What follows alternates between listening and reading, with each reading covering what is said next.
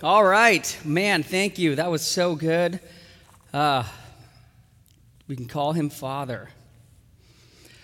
Oh, so good. All right, we are in our third week in our sermon series, all about marriage, really all about marriages that in seasons of life find themselves in a lot of difficulties. So if you've been with us, I just want to remind you, one of my hearts behind this series and really hopes is that you will begin to build powerful connections with God. That as you begin to see the things going on in your marriage, the principle of this whole series is if there's stuff that you go, hey, things aren't connecting well, my love doesn't feel like it's on, there's not a lot of acceptance or grace right now, that your impulse would be, it's my responsibility to go and see how my connections with God are doing and what I'm bringing into my marriage. That's kind of been the theme. And so the big idea has been we live from what we have in our relationship from God. We live and we represent Jesus from our connection with Jesus. We live from acceptance. We live in the kingdom from love. And so again, when our marriage isn't operating and it seems to be colliding, we wanted to bring a series that said, what do you do in these moments? Where do you go? How do we live out Hebrews 4:16, which just talks about how we come into his presence with our needs boldly to receive, Hebrews 4, you can look it up, says help. So the whole idea of this series is our connections with Father, Son, and Holy Spirit really impact our relational life, and the healing that he is really excited to do in our lives isn't to, hey, say you're the problem, but is to show us, here's what's missing in our connection. Here's my perspective of what happened and how you have a hard time relating to Father and how you bring this into your life. He's just in this healing journey with us. And man, one of my favorite passages recently has just been Ephesians 2:6-10, where he talks about you've been raised with him and you're his workmanship. It's like once you become new, you now get his presence to work on the things that he's working on, to prepare you to become a person of love. Good works prepared, relational works, because that affects how you love. So one of the things we said is we looked last week at one of the marriage passages in 1 Peter 3, and we looked at this theme of honor, that in the kingdom, submission is a huge, important part. And so when your marriage is in 911, one of the big red flags that's going off is there's no honor in the room. And so if you go to the passages in 1 Peter 3, which we did last week, we learned that in marriage, honor isn't something that we demand or we get, but it's something that we are called to give. So whether it's from governors to family to marriage, it's we give it. And so when you're feeling in your marriage not protected or not honored, chances are you're out of alignment with Father God, who is the one who provides us provision, protection, and identity. And so we go with him into that space to learn what do you have for me to bring into my marriage. Today we're talking about our connections with Jesus. How does our connections with Jesus shape and impact our relationships, specifically our marriages, specifically, in the 911 moment. So let me give you one verse that I just want to begin with about Jesus. And it's John 15:13. It reads like this: greater love has no one than this, that someone lay down his life for his friends. No longer do I call you servants, for the servant does not know what his master is doing, but I have called you friends. For all that I've heard from my Father, I have now made known to you. So of all the members of the Trinity, I would say as a pastor, I've seen most Christians relate to and connect with and have greater ease actually praying to Jesus, right? So most of people's prayer lives actually reflect their relationship with the Trinity, but most people say, Dear Jesus. And the reason is Jesus is really relatable. He's, he communicates, he listens. You can see Jesus in all four Gospels. You can see how he interacts with the broken, with women, with the disciples, with kids. We can see his companionship, his gentleness. You can see his strength, his love, his approachability. People feel really safe around him. He's always so friendly. He always seems to have our best interests in heart. And he does. I love him so much. And I'm so thankful for how much he loves me. I love how I always, when I'm praying and communing with Jesus, I love how I always know where I am with him, because he never changes, right? The scripture says he's the same yesterday, today, and forever. And he's very joyful about that. If you think about this, on your worst day, he is the same towards you than on your best. Like, just what a good friend we have in Jesus.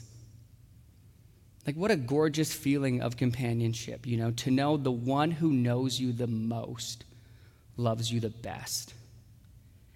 And that's our Jesus. And so this morning's base text is all about marriage and Jesus. And so we're going to look at how our communication flows from our communion, our abiding, becoming healed, is connected to Jesus in our relationships, in our marriages. And the way we're going to do that is we're going to go to Ephesians chapter 5. So if you have your Bible, our base text, Ephesians chapter 5. Let me pray, then we'll read it and we'll get into it, all right? All right, big intro. Thank you. Let me pray. Yes, so Jesus, would you now come and be really, really close to us as we're listening to you, whether we're alone or with a group or with our own families or with our kids, and we're doing our best to pay attention. Would you now come alongside and help us hear from you? I pray we wouldn't merely have your heart or even your principles, but we would feel and experience your love for us in what we're hearing. That we would actually receive your love from a place of, we know you accept us, because everything that wasn't acceptable, wasn't right, went into you on the cross and died there. So when you rose again, we now live from a new creation. So wherever we're listening right now, we are loved as the Father loves you. So Jesus, help us see what you want us to see. Help us love who you love, which is us and our spouse. Give us your vision from this passage. In Jesus' name, amen. All right, so Ephesians 5. Now let me just remind you, we're not going to do a verse-by-verse study of Ephesians 5. My heart is to pull out what God has put on my heart. When your marriage is in a 911, what are some key principles in Scripture, key principles of the wisdom of Ephesians 5, the principles in Ephesians 5. So let's look at that. So verse 18, he says this, be filled with the Spirit. He just said, don't get drunk with wine, but be filled with the Spirit, addressing one another in psalms and hymns and spiritual songs, singing and making melody to the Lord with your heart, giving thanks always and for everything to God the Father, in the name of our Lord Jesus, submitting to one another out of reverence for Christ. So just note with me, submission doesn't begin with wives. Submission begins with healthy relationships who give honor, submission to one another, showing another, this is my joyful life with the Lord. So this means in your marriage, before we get to the wives, the attitude is brought in and applied. The melody of your relationship with Jesus comes into relationship. That's what I've been saying this whole series. The melody of us and our abiding, who we are, comes into our relationship. Submission requires trust and honor, right? We saw that last week. So let's get to our passage. And remember, we're connecting our relational life with Jesus and how it shows up in our relationships. And so look at what Paul does and how he connects marriage with Jesus. So he says this, wives, submit to your own husbands as to the Lord. For the husband is the head of the wife, even as Christ is the head of the church, his body, and is himself its Savior. Now as the church submits to Christ, so also wives should submit in everything to their husbands. And husbands, love your wives as Christ loved the church and gave himself up for her, that he might sanctify her, having cleansed her by the washing of water with the word, so that he might present the church to himself in splendor, without spot or wrinkle or any such thing, that she might be holy and without blemish. In the same way, husbands should love their wives as their own bodies. Right? If Christ is the head, he loves the body as their own bodies. He who loves his wife loves himself. For no one ever hated his own flesh, but nourishes it and cherishes it, just as Christ does the church, because we are members of his body. Therefore, a man shall leave his father and mother and hold fast to his wife, and the two shall become one flesh. So when you think about your relationship with Jesus, and one of the most, ways that we connect with Jesus is he's relatable. He is in our lives to bring companionship, communication. And so as I was looking at this passage and praying and thinking, okay, this is the heart of this series, I felt like I read verse 29 for the first time in my life. Have you ever had that? You know when you're reading your Bible like every day, which you do, and there's sometimes one verse where God wants you to have this verse. This is the verse he's saying. Well, in my reading of this passage, this was the verse for us as a church. It was verse 29. Let me put it on the screen here. This is the verse. For no one ever hated his own flesh, but nourishes and cherishes it, just as Christ does the church. I want to talk about communication in your 911 moments. I want to talk about how it relates to Jesus. But I want you to look at this verse really, really close. One more time. For no one ever hated his own flesh, but nourishes and cherishes it, just as Christ does the church, just as Jesus does you and me. So Jesus nourishes us and cherishes us with actions as if it's himself. He so values himself that he nourishes and cherishes us as he does himself. Right? Look at it again. No one hates his own flesh, but nourishes and cherishes it. So here's the key. There is a value for oneself one has to have for what's going on inside them, for you to be able to value and understand what's going on inside of others. Let me say that again. Remember, we're in the living room. It's 911. We're looking at how the scripture helps us in 911. This text is telling us there's a value for oneself you have to have for what's going on inside of you, for you to actually be able to value and understand what's going inside of them. So until you value, again, what's going on in your own heart, and you believe that it matters, and you believe that what you feel, think, and need really, really matters, until you have that, your communication will be fractured. It will be confusing. It will have people kind of going like, I don't know what you need. Okay, let me ask you this. Have you ever been in a deep conversation with a friend, or maybe your spouse, or maybe a parent or a sibling, and man, your heart was there to love. Like you were putting on love. You had prayed. You came into a conversation, and it was, no matter how hard you tried, no matter how much you spent asking questions to understand or graciously get to their heart, or you even asked them, what do you need to feel? They couldn't even know. They didn't even know. They were trying. It was so confusing when you were listening to them. No one hates his own flesh, but nourishes and cherishes it. So, let me put it this way. It's my responsibility. So you're thinking like this as a spouse. It's one of your spouses. It's your responsibility to know what's happening in me and communicate it to your spouse. That's what this is saying.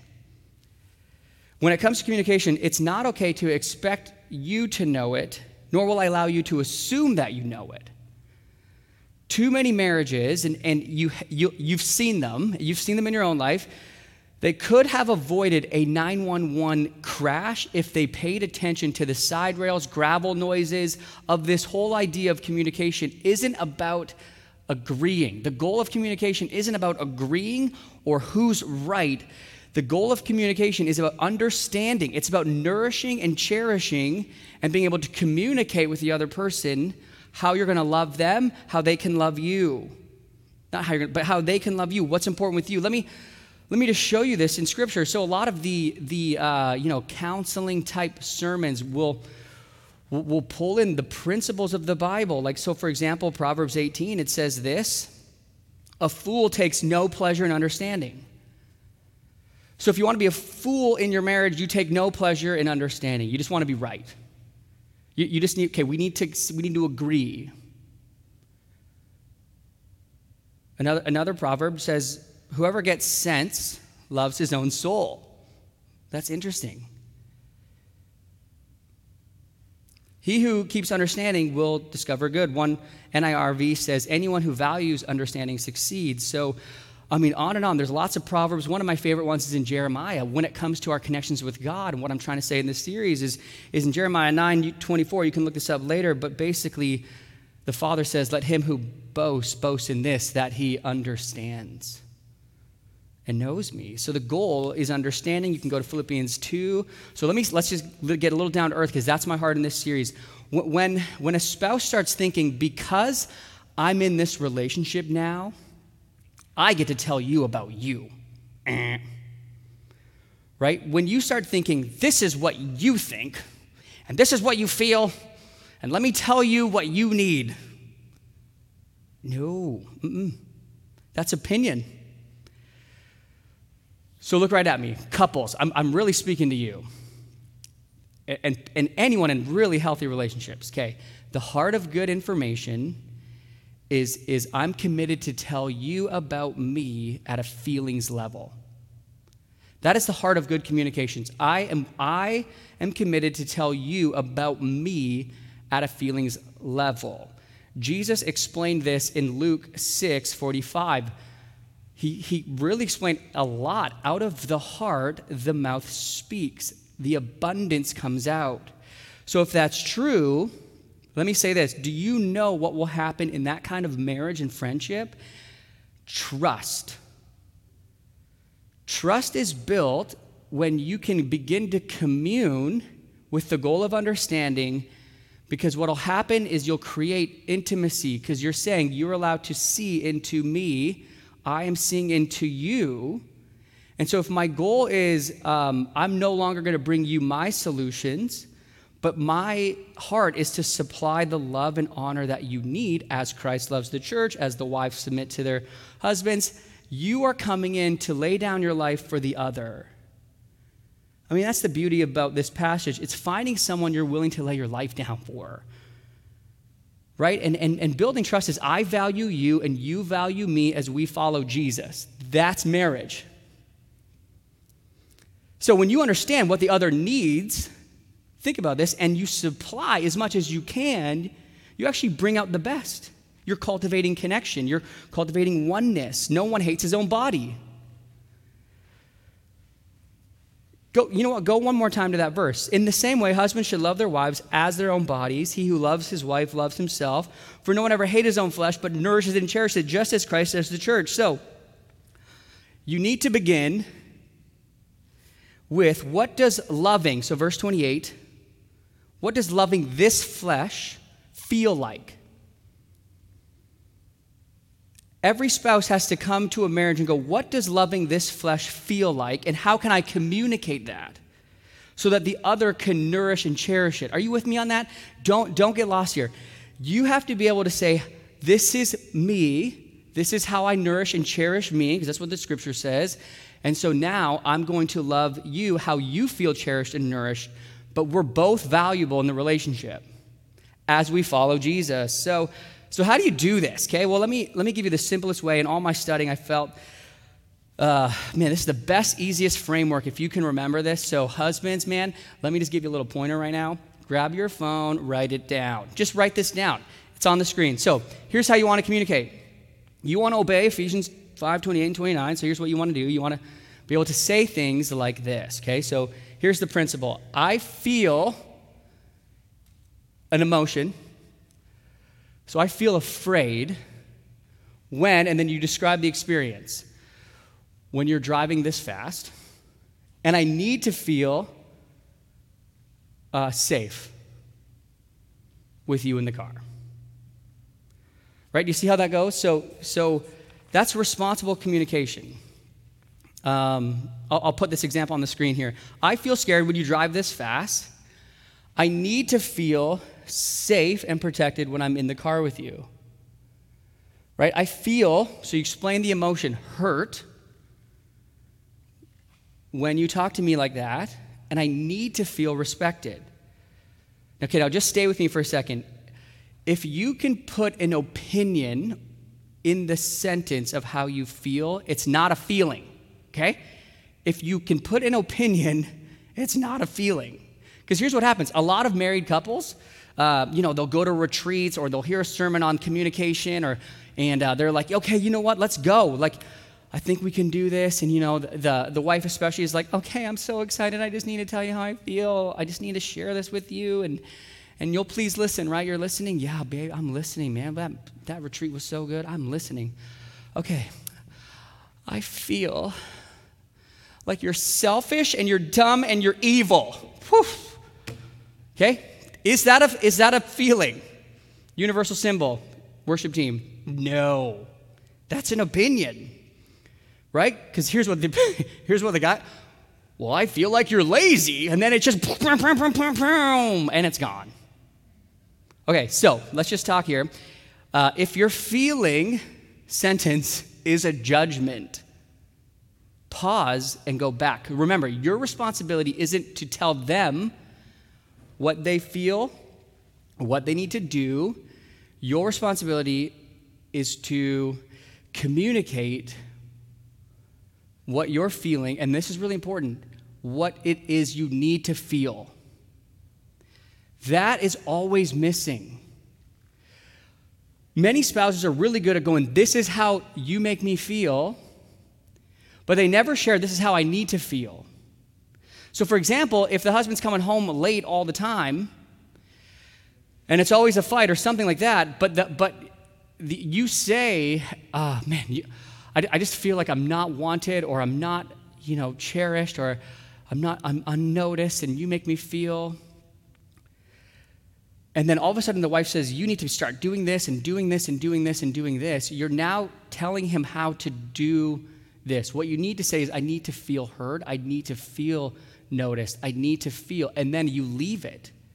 It's up to him to make adjustments to go, would you feel connected if, because it's oftentimes unreasonable to expect a certain time every time. Would you feel connected if I texted you throughout the day? Well, yeah, of course.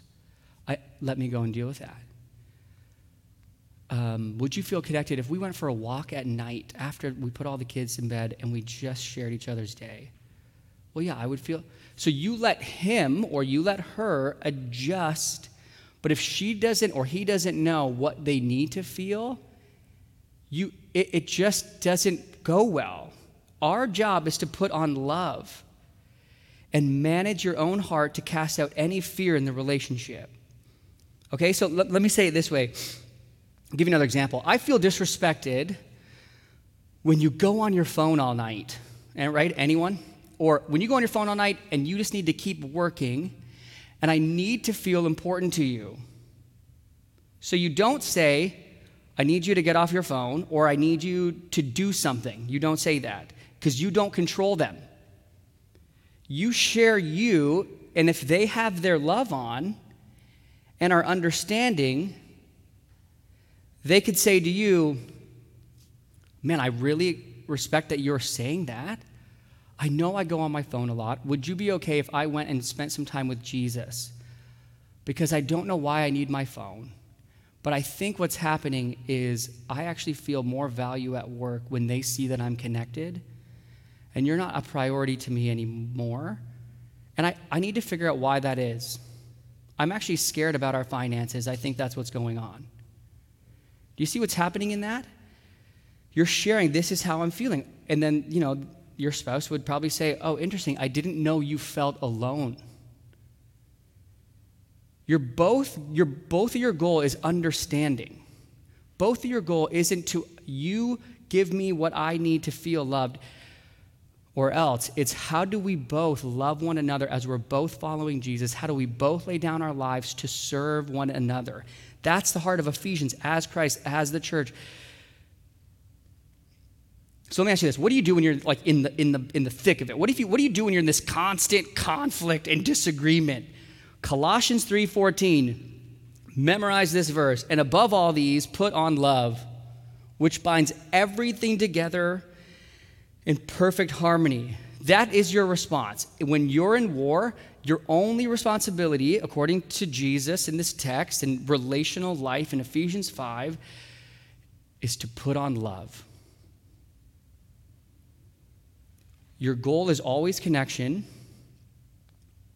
Now, next week we'll talk about boundaries. This doesn't mean that you allow them to bring everything into your life. That you require respect, responsibility, the closer that they get with you.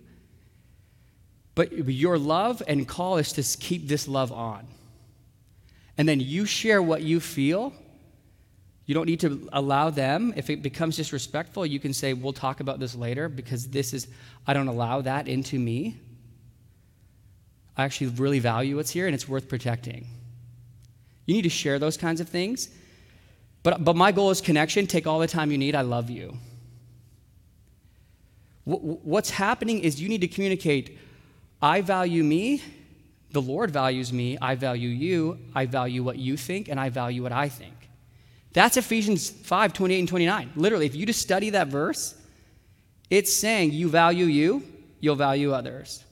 The way you value you is how you'll value others. The way you see Jesus value you, because he loves the church, it's all there. That's hard, though. But let me say this. That mindset has to stay on. And if it's not working, you need to pause and say, I'm not firing on all cylinders. And here's where we're going to Jesus, okay? So now, I want you to hear. This is the most important thing I want to communicate in this series. What matters most in your relational disconnections is your relational connection with the Trinity. You have to hear what I'm trying to say. So, here's what you do. You just explain that. I'm not firing on all cylinders. I'm taking a lot of pain right now. I think there's a disconnection in my connection with the Trinity. Can we have some time? Of course. So you go away and you bring this to Jesus. Jesus, what lies am I believing about you that still need to be disempowered, that I'm carrying in all my anger and how I need to be right? What's the lie?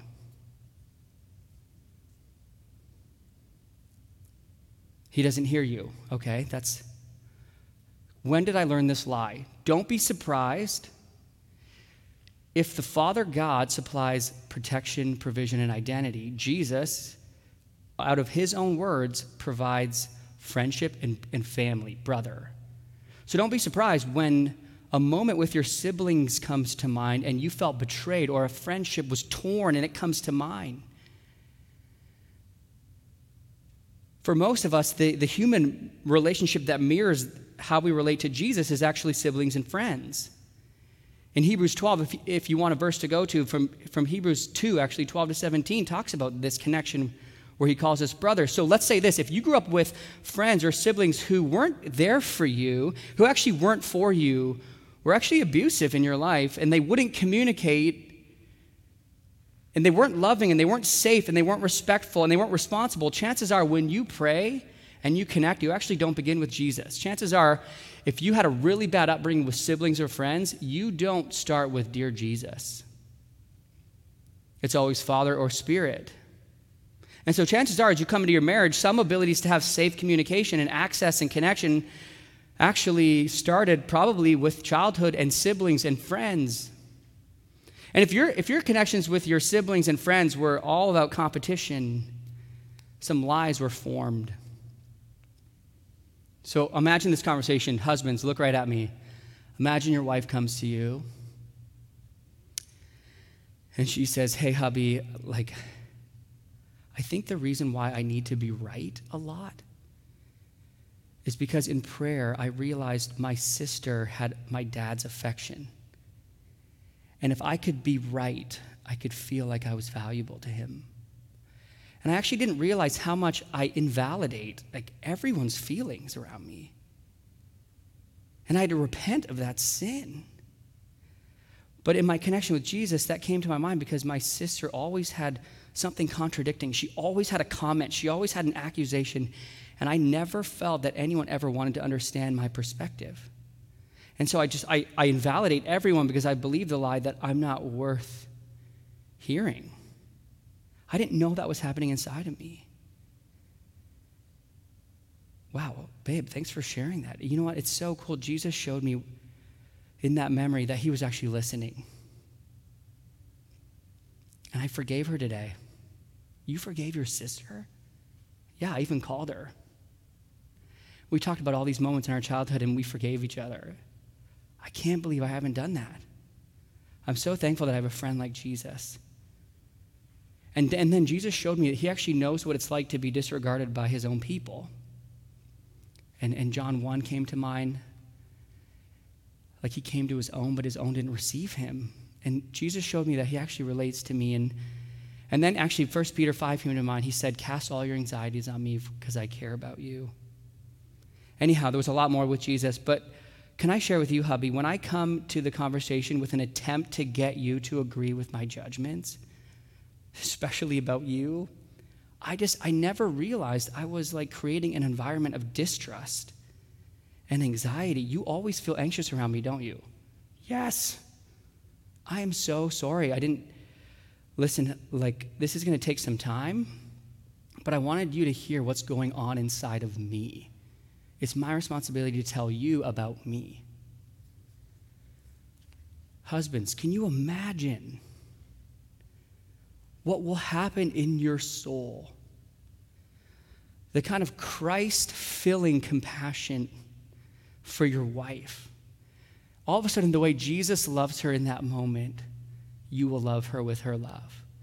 But that was released in your marriage when she began to show you the disconnection with Trinity, which started from the lies and the misunderstandings that Jesus can now repair. Wives, look right at me. Can you imagine how scary that conversation will be? Can you imagine the vulnerability it would take to tell your husband how much you invalidated everyone's feelings around you? Wow. Man, you would be so brave. But can you imagine the acceptance, the kind of release and the freedom your companion and friend Jesus would just be releasing over you? Daughter of your heavenly Father, you're powerful. The Lord did not give you a spirit of fear, but of power and of love and self-control. You can do that. Sure, this is the most vulnerable way to communicate. I'm telling you what he's healing inside me. When a husband and wife begins to connect with God and share their connection without any judgment, the union, the oneness, the unity, the romance, all the lights will start turning on. Because that's Ephesians 5. But we read those verses with our own lenses of like, well, this is what I need, so you better submit, or this is what I need, you better love. And wrong way to look at that text. There's a great pastor who calls this the dance. If you're, let me say it this way, though. Some of you may need to go back to the drawing board. Some of you have been married maybe 15 years, 10, and in year or 6 months, you learned how your spouse feels loved. So you learned the 5 languages. You've learned 6 months in, oh, she's words of affirmation and service. Or he's quality time and gifts. But you don't know that anymore. Some of this communication needs to be, this is how I feel loved again. Okay, James, I am uncomfortable in this sermon series because I actually don't love my spouse still. Okay. I'm really sorry. That's a really weird and tough, stuck place to be. And James, I have tried this feeling stuff. I am done. I've shared more times with my spouse how I feel loved, and they do nothing. And when they do something, it's like, meh, you're just doing it because I just told you. What do I do? I just want to begin by saying, Song of Solomon, if you want a verse, again, I want to keep giving you scripture to show you where I get a lot of this. Song of Solomon talks about the marriage like a garden. It talks about foxes that kind of wreck the garden. And it describes marriage as like a garden that you cultivate. You become a good farmer. You're supposed to catch the foxes, and you're actually supposed to produce a lot of fruit in the marriage. So let me, why are you saying this, James? It's not helpful. Well, let me tell you, both spouses, if their love is on, they understand that they have to come to a marriage, yes, with needs. You should feel loved in your marriage. Yes, with needs, and you come with the goal to lay down your life to participate in meeting needs as you both follow Jesus. That's got to be in there. Oneness, meeting needs. But let me say it this way. It's an economic principle and true in the kingdom that each must garden their own garden. They each must have fruit and be healthy to continue offering to the other for the garden to flourish. If your garden, let me say it this way, if your garden, what you bring has foxes, has like fantasies and different things that you're allowing in because of your tiredness with this person, and it has not a few plants that are unhealthy, you have to get food from somewhere. And oftentimes, a spouse with a garden that's not being cultivated will just keep pulling fruit from their garden and go, you better give me this fruit.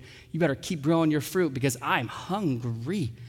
And the more you just start eating from your spouse's garden because you haven't cultivated yours, well, I have cultivated mine. Okay, let me say this. If you haven't experienced any of the homework yet, you haven't. Because you're not willing. Not going after these lies, not taking care of your garden, renouncing what shouldn't be there, and receiving what's true about who you are and how much the Trinity loves you and wants to release for you. Refusing to own what this series is saying is not taking care of yourself. And let me say this, that puts you in a powerless position of trying to get those around you to meet your needs without being able to offer anything in return. And if you're there, that's okay. That's okay, and here's why it's okay. The Father accepts you fully.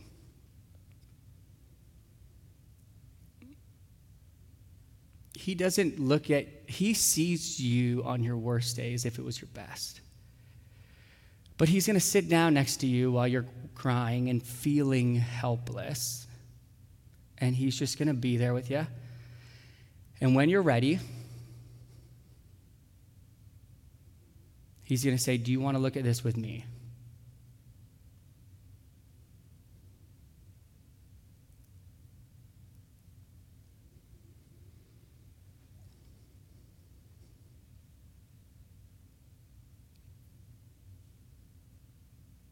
And then all you have to ask him is this one question.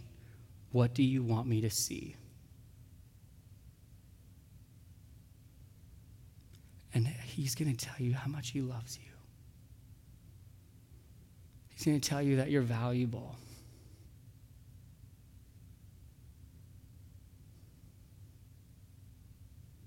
And for some reason, that'll make it harder. Because you want them to see that. You want them to give you their garden. But until you pull in Ephesians 28 and 29 with him and start seeing the value he sees when he sees you, and you see you're worth it enough to protect and to be loved, but you keep bringing toxic out, then you got to go with him. You have to figure that out. And listen, there's no hurry, but here's what you do. You do what the example was with the hubby. You start. You say, Jesus, what lie am I believing about you? When did I learn this lie? Do it with someone else. If you have a hard time hearing God's voice or you don't believe you can, do it with someone who actually believes you can hear God's voice. And then find those connections and share them with your husband or wife. Share them. This is what I'm learning. I think I bring this in. I think that this is how I view you. And it's not fair, and I'm really sorry. Will you forgive me? Healing. Healing. It's like a chiropractor for your soul. Each adjustment, and the Father knows exactly where the adjustment needs to be, will fix some stuff. I guarantee it. Because he's alive. He just does this. You're his workmanship, created in Christ Jesus for good works. So guess who's been working on you, if Philippians 2 says? Jesus. I'm so excited about this for us, Shore. Because he really, really loves you. Okay, so homework time. I'm going a little longer. Homework time. I only have one homework piece for you. The communing with the Trinity is really up to you. I don't want to push that as homework, because if you're not willing to talk to God about your life, you're actually not willing to go to Hebrews 4:16, which is you're actually boldly approaching him with your need and expecting he has grace to help and mercy to give you. That's a whole different issue. I don't even want to go there for homework, but here's what I want to go for homework. The homework that I have for you is this framework. The key for you in this framework will be to first, before you go to your spouse, do you know what you feel? Because most often, if you grew up and everything was against you and accusations were hurled at you, you know what you don't like about other people. You're good at going, I don't like when you talk, I don't like this, I don't like your tone, I don't like your neglect, I don't like you. That's okay. Start there, but ask Jesus to help you discover your emotions. Read Ephesians 5:28 and 29.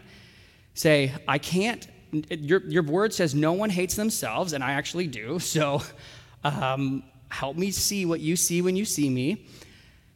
But before you go to your spouse, you need to figure out, what do you feel? What is it in your spouse right now that God is highlighting in your marriage? Because there's a reason we're doing this marriage series. There's a reason we're in this series. So you know the reason for your marriage. And so what you need to do is go, what are the things that I know the Spirit is saying, this is the thing, but you got to first know what's going on in you. And then you have to know what is a common experience when this feeling is starting, and then you need to ask the Lord. This is really key in your relationship, and you can even ask your own heart. That's fine, but it's deceitful above all things. But you can ask the Lord with your heart, what do I need to feel? Once you can communicate that, it's your responsibility. You're no longer a victim. This is the last day you're a victim if you can communicate. So you're no longer a victim. You need to find space to then get with Jesus, because some of this, what you need to feel, maybe only Jesus can fully supply. It's not unrealistic to expect your husband or wife to supply some of that, because that's love as you both follow Jesus. That's oneness. That's the goal of laying down your life for someone, as Ephesians says, and submitting and all of that. But this is really key. If you don't want to get any more 911s, you have to learn to do this really, really well. Tell them what you need to feel. But first go on that prayer walk if you believe in it. If you don't, that's fine. Talk to a friend in a community group. But when you go to your spouse, however the Lord opens that door, and men, I encourage you to take the lead on this. First, share your experiences with prayer, or your experience in community group, or with a trusted friend or your parent or whoever. And share what you think's going on inside of you. Let them see into you. It's risky, because they might be like, haha, I knew it. I knew it came from your mom. She's terrible. Like, no, if your husband reacts like that, that's you. That's not for you. If you need to walk away and be like, I'm not bringing that in, that's fine. But then you just got to get some warm space, preferably under the covers, where you can see each other's eyes and just share. I need to feel. And just when you hear that spouse, it's possible that spiritual conflict will come into your life immediately. It's possible that as soon as you hear the spouse say, I need to feel accepted or heard, you're going to feel you're a failure. Stop it. This isn't about you. Your love's not on. If you can't hear, this is what she needs to feel, you have to be strong enough in your acceptance with how the Father loves you that you can now ask her questions, relate to her, tell her, I'm so thankful you're telling me what's inside you. I knew you needed to feel that. I feel sometimes like I don't know how to do that, but will you give me time? I'm going to go talk to the Lord and we'll talk about it. Yes. Or, hey, would you give me some more space to think about how I can better make you feel this? Yes. Great. Good night. Oh, wait, it's my turn. Okay, your turn. You do it. Hey, do you want to shut off the lights? Sure. That's a good night. Let's pray. Father, just thank you so much for this time to talk about your love, to experience Jesus with us. I pray now, Holy Spirit, that what was shared would just come with so much power that it would not only be heard but experienced in marriages. I pray for bravery. I pray for responsibility to increase. I pray we'd really own what the Bible teaches us about marriage. In Jesus' name, amen.